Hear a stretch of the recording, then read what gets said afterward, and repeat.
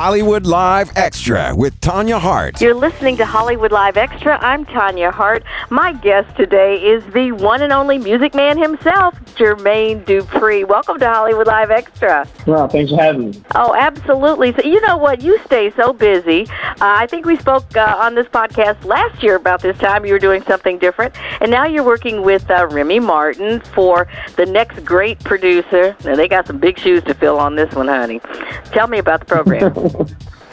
Well, I mean, it's an opportunity, great opportunity for young and upcoming producers and beat makers to actually be heard, to actually share information back and forth from producer to producer, be in a circle and be amongst the energy that you want to be amongst, and then the opportunity to win and have opportunity to come to the studio with myself and whoever else I'm working with and make the magic that you always dreamed of making.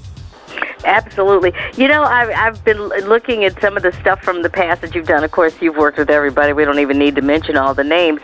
But Jermaine, you know, it's hard to believe 30 years have gone by. Good Lord. Yeah, definitely. It's like, what? So, you know, it's so funny. I was with some designers last night, and we were talking about cross colors, which I'm sure you remember. You know, fashion, design, music, it all kind of came together in a very unique way some 30 years ago. They're celebrating their 30th anniversary as well. And you were very much a part of that whole movement. What would you say about that? You know, how fashion and music and even what you're doing now, because it's still all a part of the same thing. I mean, it's just the times, you know what I mean? I think the times just started shifting and mashups from music to just culture, period. Culture mashups, I think that's what we started having in life. And as the culture mashes, clothing, everything, outerwear, innerwear, all of that has to, find its way to being a part of this one world that we live in. And I think that's basically what happened. Yeah, that's true. The other thing that I find really interesting, the millennials are loving them some country music. I mean, Yeah. Just, it is like... And I feel like, even that's more of a... Because if you talk about the Kane Brown, right? If you take Kane Brown, he's more... I would say like neo soul country. It's not really like, and that's what I'm saying. It's a mashup of like classic R&B music mixed with country, which almost sounds like blues, right? Yeah, so it's actually, you're right.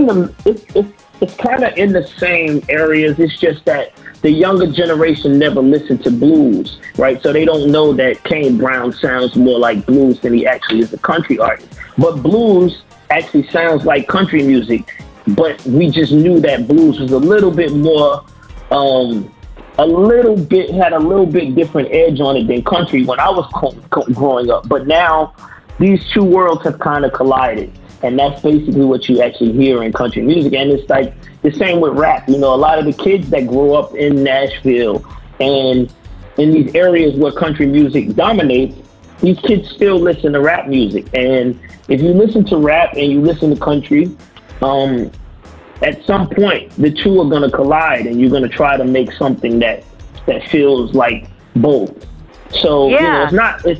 Nelly actually had did this before Lil Nas X, and it just wasn't. I just think that we were just in a different time where people expected Nelly to do it, and they didn't expect it to come from Lil Nas X. Isn't that interesting? That's a very, very good observation, and that's true. Very true. Because if you think about it, Nelly came out of St. Louis. That's where the blues and everything else started. Nelly.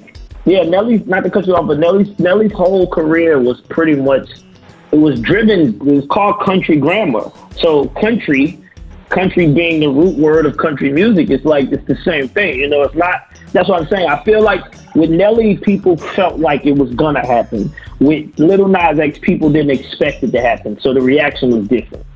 Yeah, interesting. And again, it's a different time too. And like you said, totally. the younger kids didn't really, it's all new to them, which is fine. That's what it's supposed to be about, and I'm loving every minute of it. So for your artists that you're going to pick, so what is it that they'll be producing? Will they be producing all these mashups? What's next? Well, we don't. I have to. I can't really decide what that is based on not knowing who's going to win. So once I pick the winner, then I start trying to, I guess, design what it is that they're going to be working on, and what it is that he and I, or she and I, or whoever it is that wins will be working on in the studio. But it's all going to be documented. It'll be on all of my different platforms, Jermaine Dupri, everything. And then you can go to the Remy series, RemyProducerSeries.com, and see all of the content as well. I absolutely love it. We will be definitely waiting for that. Which brings to mind, we have so many music shows. When American Idol came on, probably 17 years ago now, everybody thought, this will last for a minute. And then we had all the copycats, and they're all copycats. And now there's so many of them, and they're all doing really well. Do you think that will continue? We thought that we had too many, but apparently not. I think people sit at home and they love the fact of arguing back and forth with each other and their family members about who they think is going to win, and then not being right, and then and then waiting for the next season for it all to happen again.